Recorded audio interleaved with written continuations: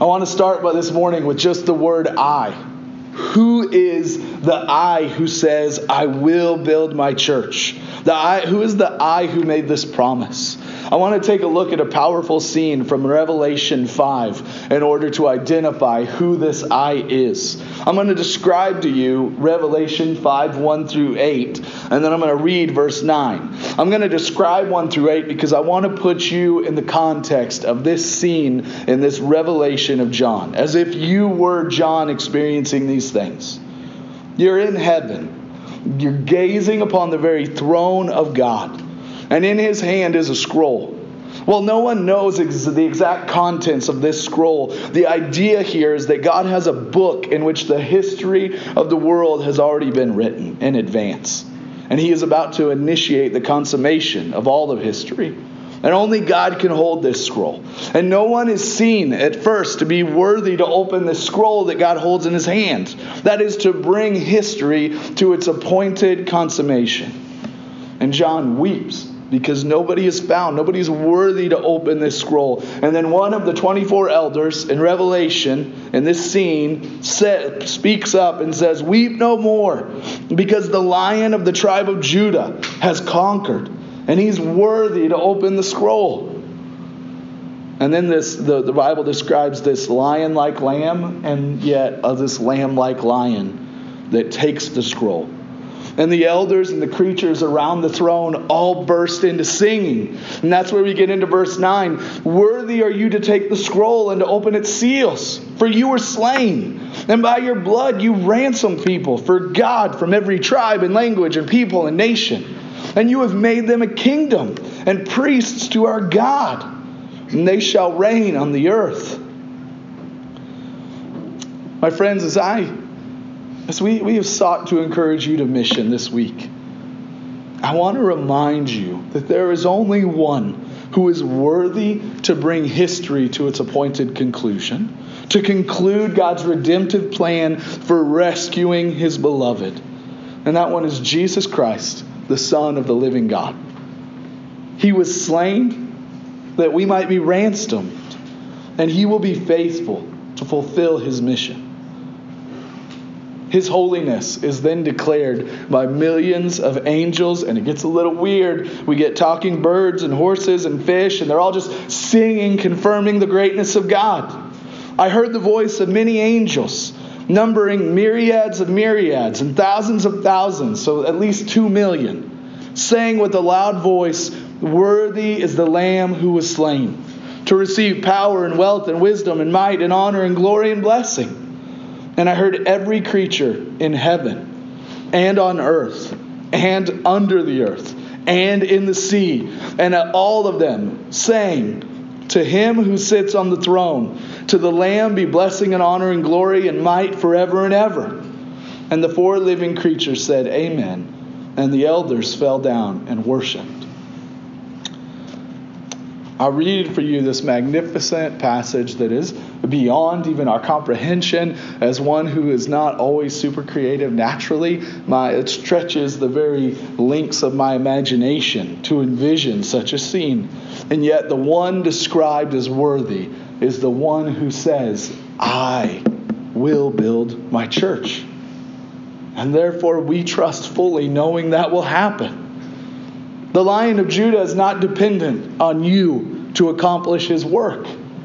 Yet, he calls you.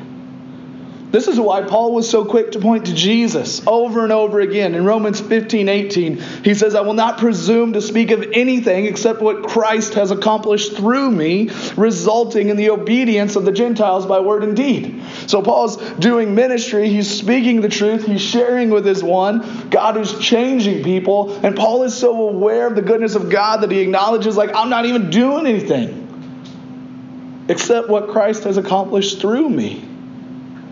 Christ changes the hearts of people. But he chose in grace to use a humble vessel like Paul. And in that, Paul would discover what true joy, what it is to sing out of a place of real joy. Just as in an abundance of grace, he has chosen to use you and to call you. And the question is, why would he do such a thing? seems like a very inefficient model. Okay? And I want you to just take a minute. I want to invite you to do something a little different this morning. I just want you to posture yourself to hear some words that I just want to read over you for a minute. I want you to hear these things. These are verses where God is speaking of you and of his delight in you. And I want you to set aside all the things, all the thoughts in your head of things I need to do better, or I'm not good at. Like, what prevents us often from mission is the reality of, like, I can't do that. It just makes me feel guilty. Like, put all that aside. All of that silliness. And I just want you to hear for a minute of God's delight in you. Zephaniah 3:17. The Lord your God is in your midst, a mighty one who will save, and he will rejoice over you with gladness. Christian, in your salvation, the Lord rejoices over you in gladness. As a child, as a loving, proud father over their child. Psalm 147:11. The Lord takes pleasure in those who fear him, and those who hope in his steadfast love. Christian, because of Jesus, the Lord takes pleasure in you. Like those who follow the Lord, the Lord of heaven, the Lord of all things, the Lord who spoke all things into being, takes pleasure in you. In 1 Peter 1:6-7. In this salvation you rejoice, though now for a little while, if necessary, you have been grieved by various trials, so that the tested genuineness of your faith, more precious than gold that perishes though it is tested by fire, may be found to result in praise and glory and honor at the revelation of Jesus Christ. That even in the midst of our trials, it may result in praise and glory and honor at the revelation of Jesus Christ. But that's his intent for us in 1 Corinthians 4:5. Therefore do not pronounce judgment before the time, before the Lord comes, who will bring to light the things now hidden in darkness and will disclose the purposes of the heart. Then each one will receive his commendation from God. Well done, good and faithful servant. Like the Father desires to delight in you. Then each one will receive his commendation from God. Not on the basis of what we accomplished, but on the basis of what Christ has accomplished. And maybe nowhere is this more clearly spoken than Psalm 18:19. He brought me out into a broad place. He rescued me because he delighted in me. Through Jesus, the eternal gap separating us and God was closed. Yesterday, if you had the pleasure of being at our men's study, we talked about the atonement and the reality that God is perfectly loving and desires and loves his children perfectly, but God could not just overlook trespass because God is also perfectly just. Like he's not just limited to perfection in one area, he's completely perfect. So he's perfectly loving, but he's perfectly just, and perfect justice demands a perfect payment. So God, being rich in mercy, out of an abundance of love and justice, paid that payment for us. Put on flesh, and he left heaven, and he came, and he completed that which the law required and did so perfectly. So that now when the Father looks upon you, like the debt is paid, he can look upon you, and out of a place of perfect justice, he can declare you righteous. But yet, he also delights in you, Christian. He looks upon you and he delights in you. He rescued me, the psalmist said, because he delighted in me. I don't do series like this a lot. This month has been a little different. And I'm going to tell you there's a reason why. Because even though the things we've talked about are true, we need to evangelize. We need to live a life on mission. And mission is like anything else. We can turn it into our newest form of legalism like that. We're fully capable of that.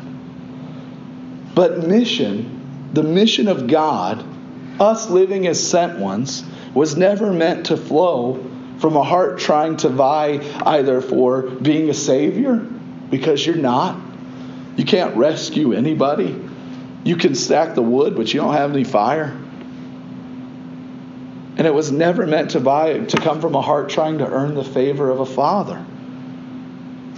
Mission is the natural fruit of a child of God who is captivated by the love of God.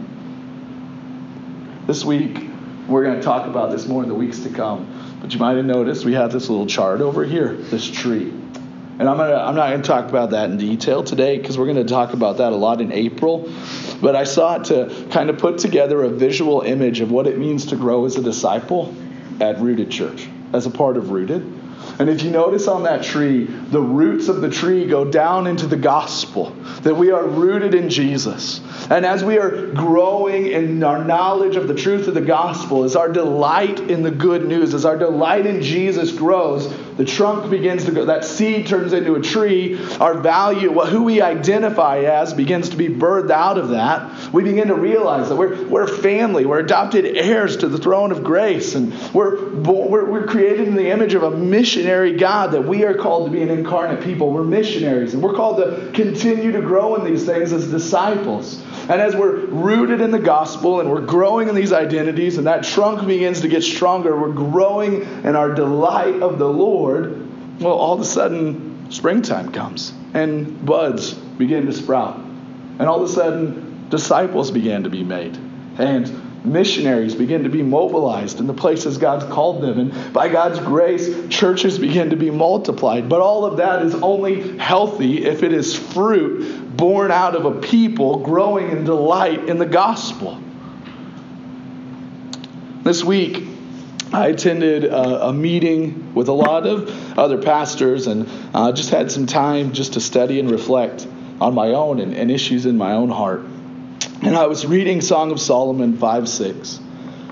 I was reading Song of Solomon chapter 5, but in verse 6, it describes this scene of a maiden longing for her lover. I opened to my beloved, but my beloved had turned and gone. My soul failed me when he spoke. I sought him, but I found him not. I called him, but he gave no answer. Often ministry or mission feels a lot like that. Like we want good things to happen, but then it's like we call out and it seems like there's nothing happening, nothing comes as a result. But what if God, what I felt in that moment, even in reading that text, like what if God's purpose in these moments is to foster in us just a longing for Him? Like the maiden is just longing to be with her beloved. And sometimes like the most gracious thing God can do in our life is just foster in us a longing to just be with Him. Like we're guilty of like we wave the keys in front of people. Like here's the gospel, here's how you enter in, and we can wave the keys. But often we're guilty of never actually entering in and being in the presence of God. We can talk about these things, but are we really being transformed by them? Am I in God's presence? Am I delighting in who He is? Am I inviting that even into my life?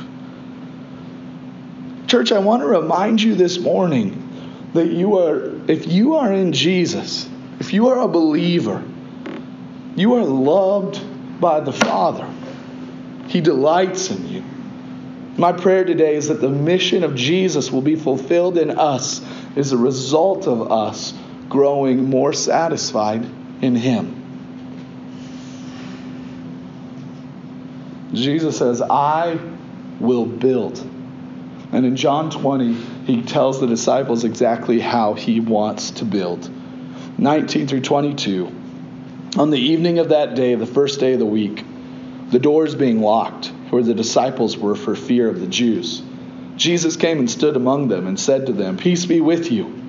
And when He said this, He showed them His hands and His side. And then the disciples were glad when they saw the Lord.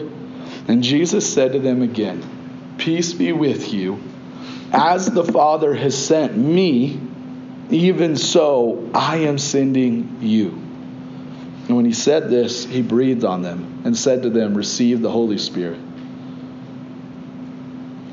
The Father delights in you. And as the Father, Jesus says, as the Father who delights in the Son who delights in those who have been redeemed by the Son. As the Father has sent me, I'm sending you. The incarnation, the reality that God put on flesh, that He moved out, He left heaven, He moved into the neighborhood. He came to be among us. The implication of the incarnation, the truth that Christ was sent, has huge implications on how we live out the gospel, how we desire to live out the gospel, what it looks like to be a transformed people living on mission. Number one, we have comfort. He has been where we are. God is not unfamiliar with the difficulties of this world. He's not unfamiliar with sickness. He's not unfamiliar with hurting. He's not unfamiliar with poverty. He's not unfamiliar with brokenness. We can go to Him for comfort as one who knows, who in every way has been tested as we are. We can have confidence.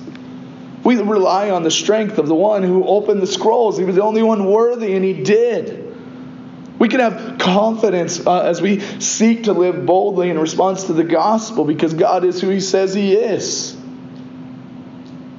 And He's our model for mission. He doesn't just tell, I can be guilty as a pastor of trying to figure out, what's the strategy for building the church? What new technique, but no, God gave us the strategy. He gave us all the perfect jewels that are needed to build up His church.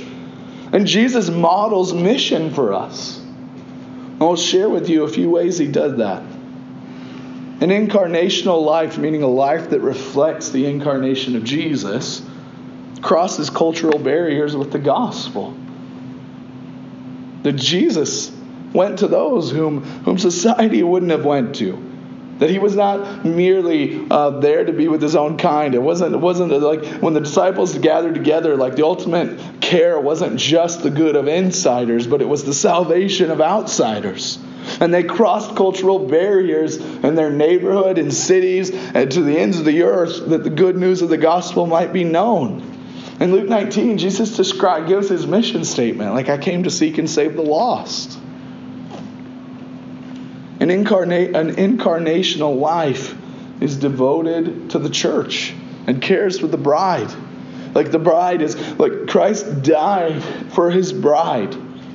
And as a people who follow after Jesus, we care for that. We desire to see that flourish and for the lost to come. And we desire that God might seek and save the lost, and that He might invite us as His church along the way. And an incarnational life is focused on making disciples.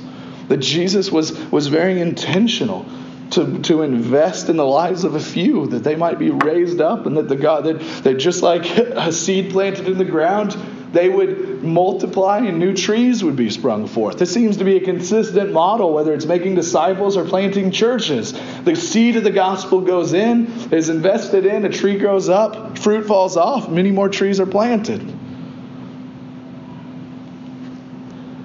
He says, we know who He is. He declares He will build, and He shows us how He will build. And He says, I will build my church. It's interesting, His use of the word church here, because it's the first use of the word church in the New Testament, or for that matter, in the entire Bible.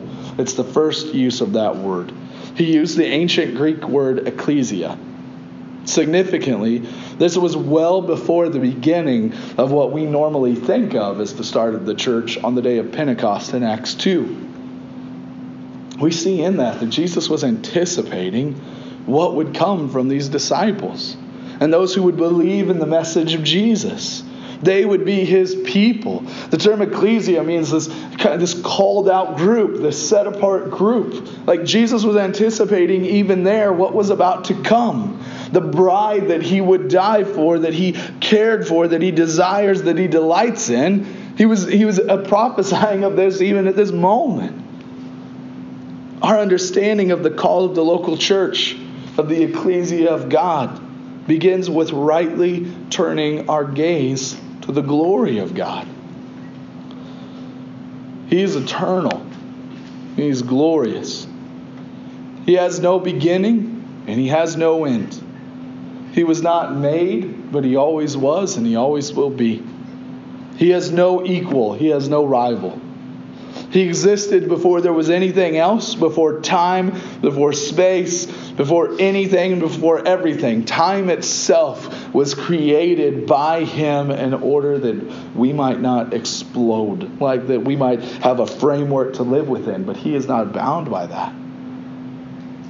Yet he was not lonely, for God is triune. He is one God, eternally existent in three persons, the Father, the Son, and the Spirit. Perfect community, 3 in 1 and 1 in 3. To gaze upon the glory of the Lord is to be stretched. He cannot be contained in little boxes.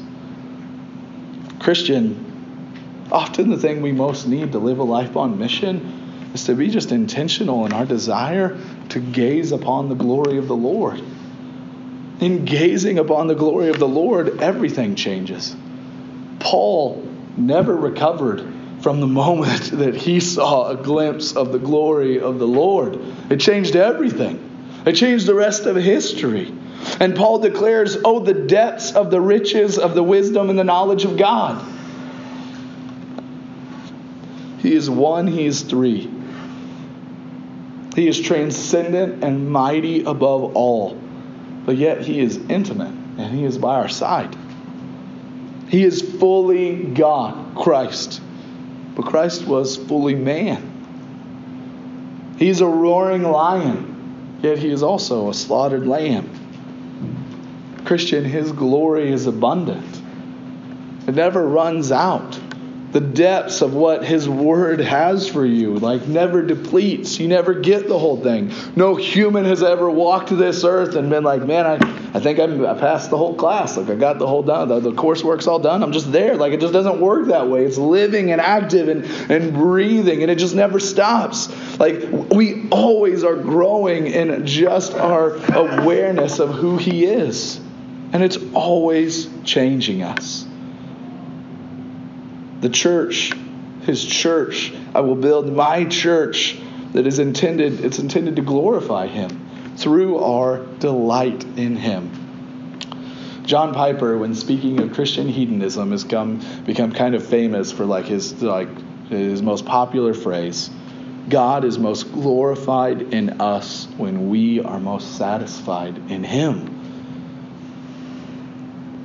Christians, I say this today because, again, a series like this, a challenge to identify that one and to go forward with the gospel. Don't let that become that's not just a burden cast. That's not a new form of legalism. That's not a box to check. But it's an invitation by the Father to come sit with him at his workbench of grace. That the Father does not need you to accomplish his work. But yet he is intentional in that the gospel goes forward this way because God loves and delights in you and wants you to be with him as he does what he does. I've told this story before, but it's been a while. I grew up with a dad who was he built custom knives in Wyoming, and I traveled all over the country as a young boy with my dad. We'd go from knife show to knife show. My dad built beautiful knives when I was a young kid, and I remember the smell of his workshop. I just remember being down there all the time while Dad would bend the metal and do all these beautiful things. And as a young boy, I used to sit in that workshop, make a mess. I was just down there banging blocks of wood together. And I believed as a young boy that I was an essential part of this operation. J&R Custom Knives stops if I am not in that workshop. This is me and Dad's deal. He needs me. I could probably do it without him, but it's good that he's here. It wasn't until I got older that I began to realize, Dad doesn't need me. Dad doesn't need me in here. If nothing else, I slowed this operation down an enormous amount. And I realized, my dad wants me to be here, not because he needs me, but because he loves me, because he delights in me, because he wants his boy to be with him, that I might learn to love what he loves and know what he knows. That's why my dad wants me there. In the same way, mission, we can very much become just like me as a young boy. We feel like, my dad needs me for this, and then when I don't live up, when my banging blocks together doesn't produce any fire, I begin to feel disheartened. But that's not the point. The point isn't you go make this happen. That's not what Jesus tells the disciples. No, he breathes on them and says, okay, now you have the power of God. The Spirit of God is going to go with you. I'm going to do it, but you're going to come with me. So we don't move forward, even whether we're talking about evangelism or we're talking about just planting a church, the point is go forward and make this happen. The point is delight in me. Sit with me at the workbench of grace as I do whatever I choose to do. It's we don't get to pick that part. Jesus will rescue who he wills. He'll do with his church what he wills. He doesn't call us to success. He calls us to faithfulness, which means just being with him and delighting in him, as the Father teaches us to love the things that he loves, which is his people. That's the point of mission. That's the point of who's your one, is the Father delights in rescuing his children, and he's glorified in that, and he invites you to take part of that.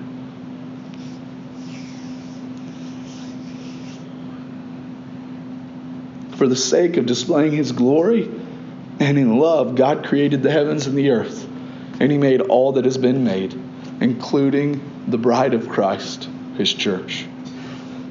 All of creation exists for the display of his glory and greatness, most especially the bride of Christ, the children of the Holy Lord.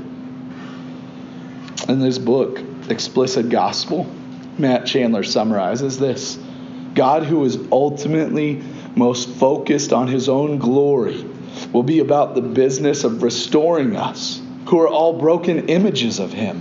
His glory demands it. So we should be thankful for a self-sufficient God whose self-regard is glorious. Not 1 inch of creation is above his rule. The Bible declares this over and over again. Our God is in the heavens, and he does that which he pleases. Psalm 115:3. He works all things according to the counsel of his will. Ephesians 1:11. No purpose of his can be thwarted. Job 42:2. And Daniel 4:35, all the inhabitants of the earth are accounted as nothing, and he does according to his will among the host of heaven and among the inhabitants of the earth. And no one can stay his hand or say to him, what have you done? The seas and the stars, the mountains and the hills, the light and the darkness, the amoeba and the whale, it all exists to show the splendor of God, that we might be captivated by him and delight in him. Yet the pinnacle of God's creation and the chief expression of his glory is you, his man. When we consider these 5 words, I will build my church, the promise is incredible. He builds on a firm foundation, on this rock. And Peter was never the foundation, but would himself point to the true foundation. Peter understood this rightly. He said in 1 Peter 4:5, as you come to him, a living stone, rejected by men, but in the sight of God chosen and precious. Peter acknowledged who the foundation was, as we talked about last week. The foundation, the rock that springs forward from the ground in his salvation, is a place of safety for those who are in him. But when the floods of justice flood the earth, it becomes a rock of stumbling for those who are outside of Christ. Peter acknowledges himself that Jesus is that foundation. He builds a firm foundation. He brings his people together. I will build. God is we sit in this room here together today because Jesus drew us together. He will build his church. And he'll use all kinds of crazy ways to do that. Like being neighbors, knowing somebody at work. Rob was just looking for good barbecue and he ended up here. But the very God himself, he builds his church. He draws the people together. He builds something that belongs to him. My church, he says. If you had the pleasure on Friday night of being at Alan and Mia's wedding, like the beautiful thing about weddings, like the last wedding I did before Alan and Mia's was a coworker I had. She does not love Jesus. I pray that one day she will. I'm thankful to be her friend and that she would allow a Christian pastor to do her wedding. But it was just a totally different thing. Like, we didn't talk about the gospel. It was kind of shallow, really, in comparison to what I experienced Friday night. Like, Alan and Mia, what made that night so special and worshipful is that what happened to them was reflective of the ultimate marriage. Like Alan and Mia, like what we talked about for 6 months was the reality that what they were committing to, the covenant they were going to make, was to testify of the perfect Savior's love for His church. That's why God tells husbands, like, love your wife as Christ loved the church and gave Himself up for her. He builds something that belongs to Him, His church. If you are in Jesus, Christian, you belong to Jesus. You are His bride. Before you worry about all the things you feel like you're inadequate and can't accomplish, just commit if you're gonna just one thing, like just be with Him. Just invite time into your life to just delight in Him, because He delights in you. And it's only in that transformation that any fruit comes out, that any fruit is produced. Jesus loves you, delights in you. And if I just stood here and said that over and over again 100 times, that would be a substantial message and truth that you need drilled into your brain, because it changes everything. He delights in you. As we close here today, I also want to do something a little different. I'm going to read from Psalm 90, verse 14 through 17, and I'm not just going to read this. I want to read this just over you, as a prayer for you, as a prayer for us. Satisfy us in the morning with your steadfast love, that we may rejoice and be glad all our days. Make us glad for as many days as you have afflicted us, and for as many years as we have seen evil. Let your work be shown to your servants, and your righteous, glorious power to their children. Let the favor of the Lord our God be upon us, and establish the work of our hands upon us. Yes, establish the work of our hands. God, I just asked this of you this morning. Lord, would your favor be upon us? Lord, would you establish the work of our hands? But God, forgive us for just our natural tendency to turn even your call into just another form of just trying to earn righteousness, or just as a very thing that pushes us away from you because we know we can't accomplish it. Lord, I just ask you, Holy Spirit, would you invite us to just come and delight in you?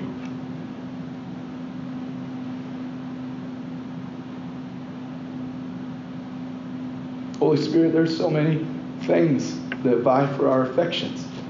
There's so many places that God just offer to sell us identity.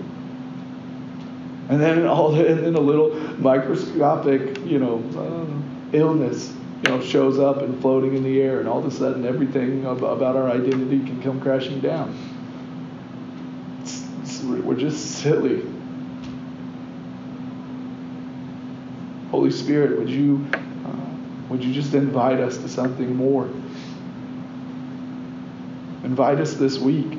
Speak to us, draw us, do whatever you must. Maybe it's being locked in our houses for a couple of weeks that we need to do it. Would you, but whatever, and by whatever means you will, would you just draw us into the throne room of grace? Would we not just wave the keys of the gospel or have them on a bookmark in our Bible, but would we go into the room? Would we sit before you? Would we just and be in your presence? Would we delight in you? God, we're not able to do that on our own. There are some, even just some of us who maybe have never experienced that. Maybe this has just always just been a thing that we just kind of do culturally. Lord, would you just break down doors? Would you knock over walls? And would you captivate hearts with just your glory? Lord, like Paul, would you just kick us off our horse if you must, and just reveal yourself in power, that we might see all that our hearts have ever longed for. Lord, for those of us who have been captivated by that grace, give us wisdom to just be intentional with our lives and inviting space to delight in you. And Lord, with the work that you do in our hearts as we grow in the gospel, would that be the work that produces fruit? Would that be where mission comes forward? Lord, I pray that you would make disciples out of Rooted. I pray that you would mobilize missionaries among us. Lord, I pray that you would multiply churches. But Lord, I beg that you not let us do those things. But please, don't let us accomplish those things by our power. But instead, God, would you do those things through us, through your power, that they might be abundantly more magnificent and sweet-smelling to you, testifying of your goodness and grace to this city and beyond. Lord, only you can do that. We're dependent on you fully, and we come to you asking these things in the good name of Jesus. Amen. This morning, at this time, we come to our time of communion. When we come to our communion time, and we take the bread. And we recognize the bread reflects Christ's body broken for us. We take the bread as Christ's body was broken on our behalf, so our sin was broken before, our record of imperfection and just vast sinlessness. Our sins, they are many, but his mercy is more. And our sin that is many is broken on the anvil of grace.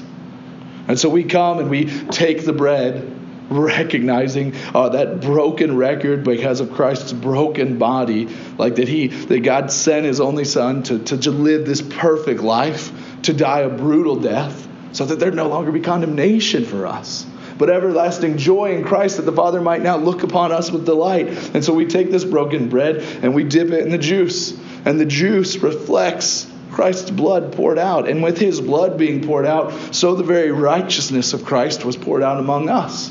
So when the Father sees us, we no longer have a broken record to share. We don't go to him with that, but we go to him with the perfect record of Jesus. That God gave us that gift because he delights in us. And so we take the bread, we take the juice, and we hold in our hands the truth of the gospel, the truth our hearts need to believe. That being the very gospel itself. And so this morning, I want to invite you just to take a few moments where you are. And again, I said this last week, I'll say it again, maybe you haven't done, maybe this is the first time in a week that you've done this. Maybe this is the first time in a year that you've done this. And in either case, there's just an abundance of grace for you. But I want to invite you for a few minutes just to sit in the quiet and just gaze upon the glory of God. Ask for help in that. The Spirit promises he's your helper. He'll come and he'll help you with that. But I just want you to just take a moment and remember who Jesus is. Consider the great I am, the I who will build his church. Consider who he is and what he's done for you. And then when you're ready, come and partake of the great communion supper. Christian.